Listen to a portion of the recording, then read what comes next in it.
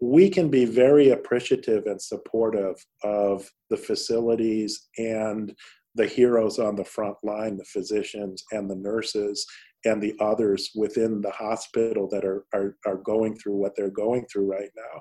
But by the same token, we can be appreciative, but still live up to our fiduciary duty to our employees. The economic stress hospitals are feeling is nothing compared to the economic stress a small business that is shut down cannot operate. They're hurting. And the question is their company going to be able to survive this? To let additional income go out for non-compliant charges and for excessive medical billing, that is a combination, that's a 1-2 combination with a walk toward both the doors.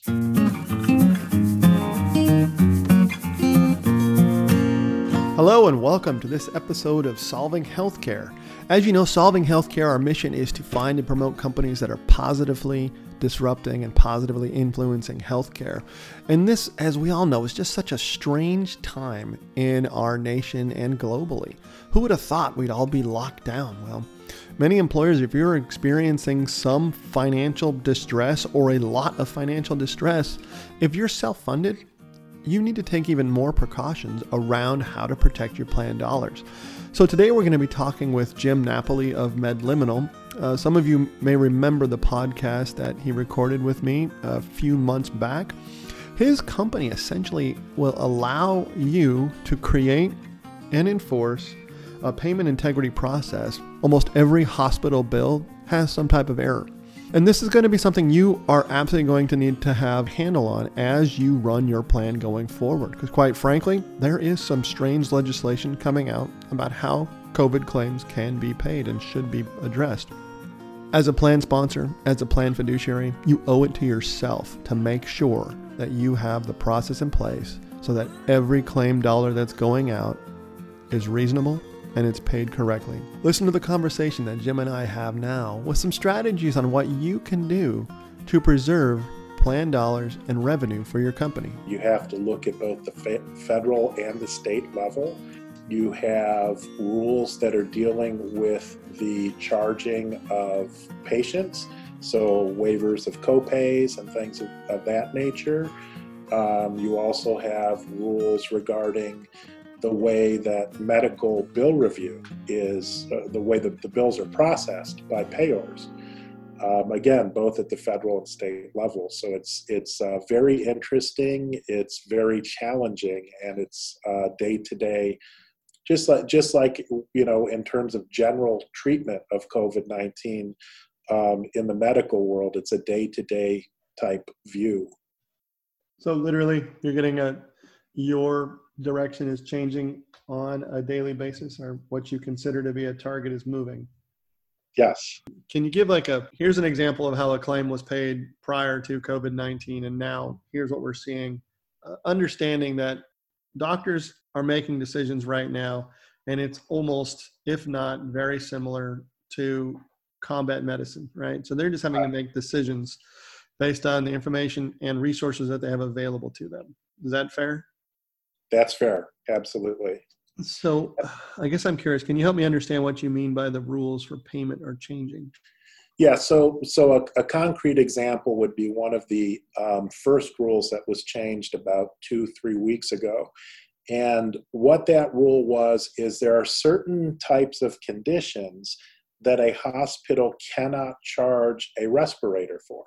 Mm-hmm. Okay, so for example, if I have underlying asthma and I go in to the hospital emergency room with an asthma attack, respirator really isn't the appropriate piece of equipment to put me on. It's going to be give me inhaler, oxygen, but not to put me on an actual ventilator. What CMS did is put guidance out that said if it is a COVID-19 related emergent care, then the ventilator charge can go through even if it's an underlying asthma that's been triggered. So the COVID-19, because the virus itself can trigger other underlying conditions, CMS is taking the position that it's the COVID-19 not the asthma that's actually being treated by use of the ventilator.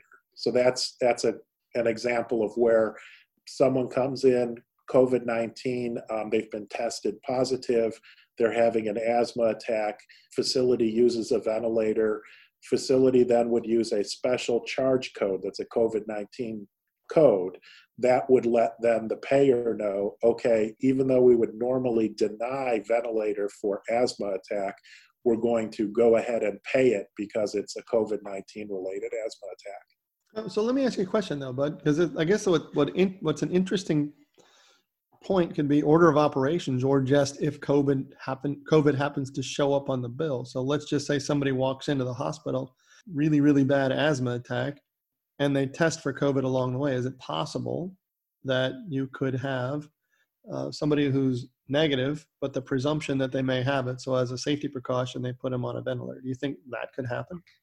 Not only do I think it can happen, it has happened. We have seen that in practice. So what we do at MedLiminal is we have updated our HCAT system to permit various charges based on the COVID-19 codes. But we also have a system of checks and balances. So if a COVID-19 code comes through the system, we automatically request medical records.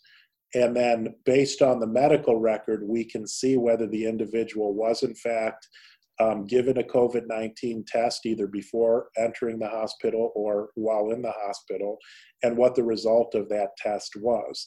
So if it's the situation where someone comes in with asthma, COVID-19 code is put on their bill, we will then pull the medical record and see what the result of that test was. If it's a positive test, then the ventilator is paid for. If it is a negative test, then we're under the standard rules, which would say you don't pay for a ventilator with respect to an asthma attack. Jim, could you at just a very high level talk about what your company does?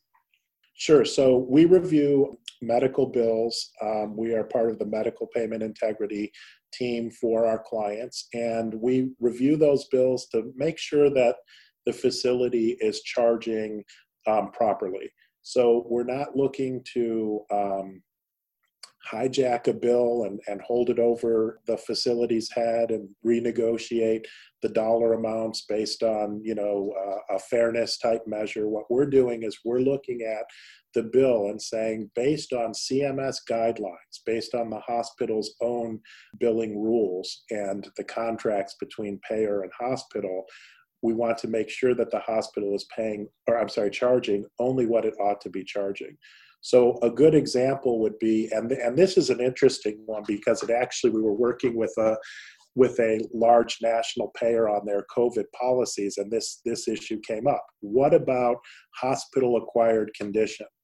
Mm-hmm. So hospital-acquired condition is someone comes in for a broken leg, and as they're being wheeled in to have an x-ray on that leg, their head bumps into the door jamb and they need stitches. Well, that injury and those related stitches were acquired at the hospital, and it's presumed that it's the hospital's fault, and therefore they cannot charge for that. So the question comes in to play, what if someone comes in, they are COVID-free, and then they test positive for COVID-19 at the hospital? So is that a hospital-acquired condition? In typical instances, non-COVID related, if someone came in and they did not have a virus, and then they test positive for a particular virus post-admission, that would be considered a hospital-acquired condition. So all of the treatment of that virus would not be... it wouldn't be covered, right? Wouldn't be covered.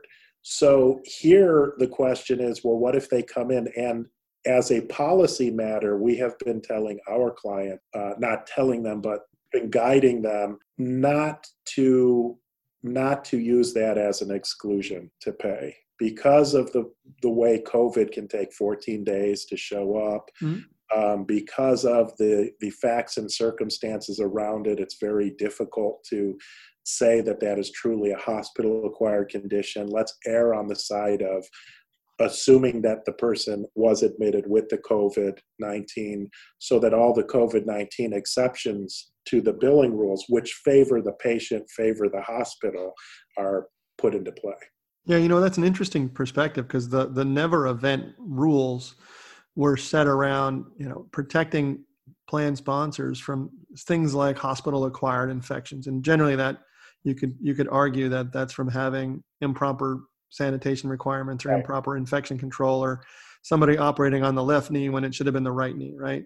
Right. But, in this case, yeah, I mean, so it's interesting to hear your perspective that you guys are taking a very cautious approach of suggesting that you not apply the never event rule to COVID-19 from a practical perspective, but also I would imagine that there would be some potential legislative consequences by having that position. Is that a fair statement? I think that is fair. And before starting at MedLiminal, as you know, I spent 21 years in big law and handled a lot of controversy, a lot of litigation in the area of employee benefits and group health plans. And I've done a lot of disaster planning, if you will. So this was one of those scenarios where I looked at it, and MedLiminal looked at it from three vantage points. Number one, as a practical medical matter, can you make a call as to whether it was hospital acquired or not? Second, from a legal, quasi-legal rules base, what is the answer? And then the third was from someone who is disaster management. Do you want to be the payer that is out there saying we're not going to cover these COVID-19 related issues because we feel that the COVID-19 was contracted in the hospital? The optics are just horrible. Oh, understand totally. But Jim, understanding what you guys do is your company provides assurance that typical insurance companies or third-party administrators and traditional carriers, they say they do an audit, but you're basically going in and saying, hey, look, based on the condition, based on everything that happened, we think that these are inappropriate charges. We've already done a podcast on your company, and if anybody wants to listen to that, go to Solving Healthcare and look up MedLiminal. But in this case, we're in a different world. And so, Jim, understanding that your position is to bring practical solutions and assurance that the claims that have come through are appropriate by reviewing the line item bills. I mean, do you have like a handful of suggestions that you can say during this time? Obviously, you've got a great practical goal, but during this time, there's still things that you must do as a plan to make sure that the claims that are coming through are appropriate, rather than opening up the spigot and just because it says COVID, pay it. That's a great question. And yes, and it is one of those periods where things are moving fast. Mm-hmm. It is a moving target. The rules are constantly changing. I'll give you a primary example. Georgia's governor, about 2 weeks, laid out people are calling it a mandate. I actually read it, and I would say it's a strong suggestion, but it falls a little short of an actual legal mandate. Basically, the governor of Georgia said, listen, payers, whether you're an insurance company, which the state can regulate, or whether you're a self-funded plan, which typically cannot, the state of Georgia highly recommends, highly suggests that any bill that is COVID related go through without any review. And not only that, it goes through without any prepayment review or any post-payment review. And you can actually read the mandate, if that's what you want to call it, as to really say any medical bills that are going through ought not be reviewed in the state of Georgia. Now, when you look at that as a payer, you have to say, okay, what does that mean to me? What's the practical implication? I have, on the one hand, if I'm an employer sponsoring a self-funded plan, I have an ERISA fiduciary responsibility to make sure I'm only paying the benefits under the plan, that I'm not being overcharged and paying more than what I ought to pay. But on the other hand, I have this mandate out there that while it might not apply officially to me as a self-funded ERISA plan, there's still a strong prejudice against a payer who says, wait a minute, we're not going to just pay, we're going to look at everything. The suggestion is this: if it is COVID-19, understand first what the new COVID-19 codes are. If the bill coming through does not have a COVID-19 charge on it, review it like you would review any other bill prior to paying it. If it has a COVID-19 charge on it, then what we are telling our clients to do is expedite the review, but at the same time request the medical records to make sure, the key is to make sure that the individual really has COVID-19. Yeah, and I guess, Jim, what I want to make sure is I understand it based on the in this case, the governor of Georgia's suggestion. Let's just say somebody has a scheduled or an emergency knee surgery, right? And they test the person for COVID, and maybe the knee surgery wasn't pre-authorized, but I guess what I would want to make sure that my plan, because I have a fiduciary obligation to make sure it's reasonable and necessary. Right. Do you think it's possible that hospitals could attach a COVID, just a test and expect, or somehow get reimbursed more than they should? I don't think that it's only possible. I would say it's probable. Because I think there are going to be two types of thinking behind that. One is, as a hospital, let's take a defensive posture in terms of, let's put the COVID on there. Let's test everybody, and then let's put on there that we tested, so that we are in a position to make sure that as the hospital, we're getting covered what ought to be covered under any COVID exclusion. And then I think unfortunately, there will be those that are going to overreach a little bit. Times like this bring out the best and bring out the worst in humans. Go ahead, I'm sorry. Well, I was just going to say, taking a step back, in a normal world, so pre-COVID, how many claims would you all typically find where it was submitted with an error attached to it? Oh, just about every claim. I don't know of a claim that doesn't have some form of error. Yeah, so every claim. I thought you were going to say 90%. So you're saying essentially 100% of what we see, we find errors. Okay. And so what I'm hearing you say is a hospital, as a protective measure, could say, hey, look, let's test everybody for COVID before we even operate, which you could argue that's a prudent thing to do, right? Right, exactly. The other one's going to be, hey, look, let's see what we can get away with. Let's attach a COVID diagnosis to it and see what happens. And the payer may not catch it, or the payer may take an interpretation that because it's attached, we're going to pay the whole thing. Is that a fair statement? Yes, there are definitely consultants out there that work with hospitals on how to creatively bill, is what they would call it. Okay. And so I guess I want to make sure that, but at the end of the day, what I'm hearing you say is you still should consider, unless it's obvious that everything's related to COVID, you should still take a practical approach of doing a medical review, a bill review, and expedite the processing so that it goes through as quickly as it possibly can. Absolutely, because it's times like this where the billing issues can actually be exasperated, right? Mm-hmm. Yeah. Because there is so much going on and people's attentions on all sides. Like, as an employer, I can say as the CEO of a small business myself, I have been so preoccupied with the COVID issue and the way it impacts my business and my employees and all that. I'm sure there are things right now that I would normally have the time to really review and reflect on that I don't. So too with the hospitals. They're both employers as well as service providers. So I want to be fair to the hospitals that they're at a critical time for themselves, in that they're predicted to lose about 25% of revenue in Q1 and Q2, possibly into Q3 of 2020, because all the non-elective surgeries are being postponed or canceled. So what that means is there is going to be a economic pressure on these hospitals at the same time that their costs are going up, and at the same time that they're now losing themselves to COVID-19, some of their professionals, their nurses, their physicians who themselves are getting sick.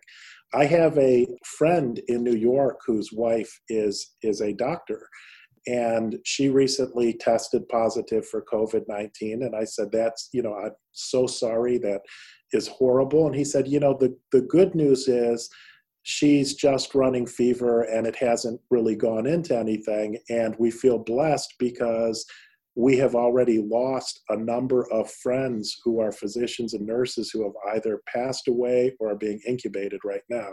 So it is very serious. And the one thing that I would really, the line that I have taken with Medliminal, and then in speaking with our clients, is this: we can be very appreciative and supportive of the facilities and the heroes on the front line, the physicians and the nurses and the others within the hospital that are going through what they're going through right now. But by the same token, we can be appreciative, but still live up to our fiduciary duty to our employees, understanding that the economic stress hospitals are feeling is nothing compared to the economic stress a small business that is shut down cannot operate. We're lucky at Medliminal that we're able to continue our operations via telework. But there are a number of friends of mine that they're hurting. And the question is their company going to be able to survive this? So if at the same time they as a company are struggling to bring in income, to let additional income go out for non-compliant charges and for excessive medical billing, that is a combination. That's a 1-2 combination with a walk toward closing the doors. Yeah, I can only imagine. So if you're a self-funded plan and you have to shut down your operations, and so like my daughter's a great example. She's in the what is she? Essentially, she works in production management, right? And so nobody's doing anything. So their entire company is on furlough, but they've extended benefits at least through April, maybe May. Well, if you're that employer, you want to keep your cash and you must protect it. So at the same time, and you've got to obviously make sure people get the care they need and all of that. But yeah, you're definitely concerned about the cash that you have and wanting to make sure that your people are taken care of, but also that cash is directly reserved exclusively for that. And so Absolutely. The concern, I guess the thing that I have is, as a former underwriter, understanding that these hospital claims, we probably haven't even seen the front end of any claim come through the system. So nothing presented for payment, at least not the tidal wave that we would expect. Is that a fair statement? Yeah, we are starting to see COVID-19 claims come through, but it isn't the tidal wave yet. Yeah, and so I would expect that in the certain hotspots throughout the country, you're going to see when the hospital systems can focus on, past patient care and now starting to bill, that's when you're going to see the mushroom cloud. And so for plan sponsors listening, they do have a little bit of time, but what would you suggest a plan sponsor do right now in reviewing their plan document? What are some suggestions you would think they should do right now to protect that cash to the extent they can? Right. I think right now, to the extent they have a broker or trusted advisor that they're working with, they ought to sit down and develop a medical payment integrity process. And that would include a prepay and or a post-pay, understanding that the carrier, particularly if they're with one of the large carriers, is going to be somewhat resistant. Mm-hmm. But what we have done is we have come in as an independent fiduciary to the plan and worked with the large carriers to say, listen, our client has appointed us a fiduciary to the plan. We are here to make sure that, understanding that large carriers do some of the screening up front, we want to screen those claims and scrutinize them even more so. to make sure that the plan is not paying more than what they ought to be paying. But it takes coordination of effort, and it takes, some time to put in place. So you're right. Now is the time to be having these conversations. Look at what your plan documents say in terms of the ability to put in this type of program, which unless the document says you prohibits it, which would be very shocking to me, you certainly can put a program like this into place. Just make sure it's documented, properly. And I think, again, now more than ever, it's important.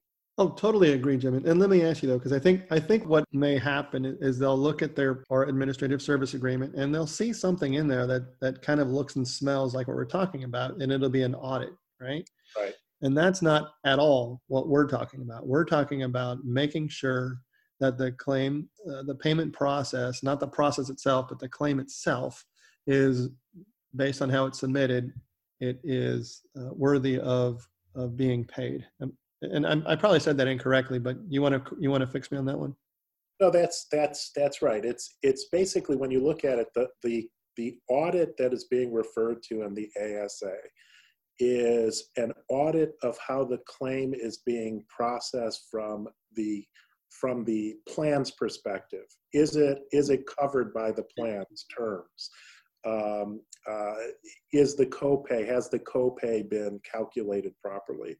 What we do is we're doing payment integrity, which says we're looking at the hospital bill itself. And we're saying, regardless of what the plan says, is the bill itself proper and appropriate? So the emphasis isn't on the plan and the plan processes. It's on really the facility and how the facility is billing the plan. So we're looking to say, in the first instance, as you said, is this bill appropriate? Is it even payable?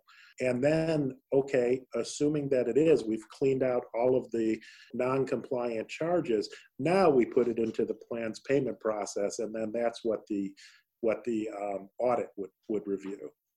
Yeah, and so what I'm hearing you say, Jim, is ideally what you want to do is sit down with your consultant or sit down with your broker and review your plan. So your plan document, but also the payment integrity process that should be in place.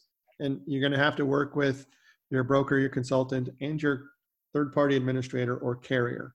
And this is something you should do sooner than later, because I would say that hospitals, knowing that they're going to have, I think you said 25% of their revenue gone within each quarter for the next 2 or 3 quarters, that's a huge amount of capital that they're going to either have to make up through billing processes, or hopefully they will get some relief from the federal government. Don't know. But at the end of the day, you have a pool of cash and they're going to want it and they're going to try to justify it. And so it sounds horrible to even bring this up, but you've got to do something to protect yourself and protect your plan. And yes, this is a horrible condition. And yes, unfortunately, people are passing away and really, really sick, but you still must, as a plan, protect your assets. Well, remember too, to put it into further context, it's not that the hospitals are going to lose this money. It's being deferred, right? Because it's not like people are going to say, oh, I no longer need that hernia operation. No, you still need it. It's elective because it's not an emergency situation, right, but you still need it. Now, on the employer side, though, once that money's gone, it's gone. Yep. So once you spend out of your pool of money for healthcare claims, it's gone. So I agree. It's something that needs to really be worked on now. Understand too that if you hear from the carrier that they already provide this type of review, I would suggest that they do, but not to the level of scrutiny that a fiduciary would want. They being the carriers, actually have contracts with their network facilities, some of which say the carrier can't review the bills at all, either prepayment or postpayment. Others say, well, they can, but they can only review the bill to a certain degree. So the carrier has an inherent conflict of interest, right? Because they don't want to frustrate their facilities that are part of their network for fear of the facility pulling out of the network. So of course, the carrier is not going to scrutinize to the level that an independent fiduciary not only will, but is legally required to scrutinize the bills. Well, yeah, totally understand. And so, Jim, before we summarize, I guess I want to make sure I ask you to address this. But in terms of stop loss, if you have plans or plan sponsors thinking that this is okay, we have stop loss for this. What I would offer is that if you want to protect yourself, this is my underwriter hat going on, but the reason you have a program like yours in place is to protect not only your plan assets now, but your plan assets next year. Because let's just say you have an extraordinary number of high claims this year. Well, you're most likely going to feel that next year.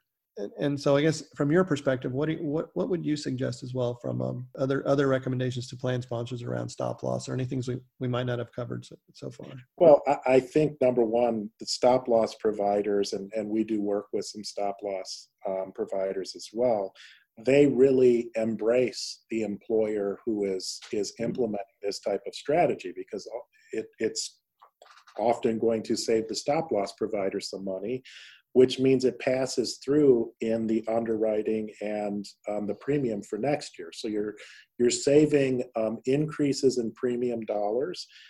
You're also saving, and this is something that occurred to me as we were going through this COVID-19 crisis, and I kind of put on my hat as an attorney, and having represented stop loss providers as an attorney prior to Medliminal, query whether it would be an extra contractual benefit if the plan were to cover charges that it ought not be covering. Similar to if the plan terms, like let's say the plan says that it only covers five types of therapies each plan year, and the plan ends up covering 10 therapies. Stop loss is going to say, well, we'll cover the stop loss portion for the first 5, but the other 5 therapies are extra contractual, so they're not going to be covered. Query here, if the plan is permitting things to be billed through to the plan that ought not be billed, is that another form of extra contractual benefit that the stop loss provider may very well say, we're not going to cover that because it shouldn't have been paid in the first instance. So Jim, anything else that you're thinking of or what your company is leaning towards in terms of how you protect your customers? I think at this time, it's all about being reasonable, striking reason, and it's all about process. So as I tell my team, Medliminal as employer, our fiduciary responsibility is met to our employees by implementing a process that makes sense in terms of assuring that we're paying out the benefits that should be paid, and only those benefits. So from a fiduciary responsibility, it's all about the process. So that's going back to what we said a couple times now. Now's the time to sit down with your broker, to sit down with your agent, and talk about the process. What process are we as the employer going to put in place to both protect the assets of the company from being overtaxed in terms of medical charges and medical bills, but also to protect the assets of the company in terms of defending the company should someone try to sue for breach of fiduciary duty, saying, listen, you overspent millions of dollars, or you overspent, and that is now impacting me as an employee. So it's something that I would also say in these times where it's really critical, the additional expense of the benefits could push, particularly small businesses, over the edge. You have to look beyond just your ERISA responsibilities to a general good corporate practice, and having good procedures in place to protect yourself against any type of claim that you were just spending money frivolously.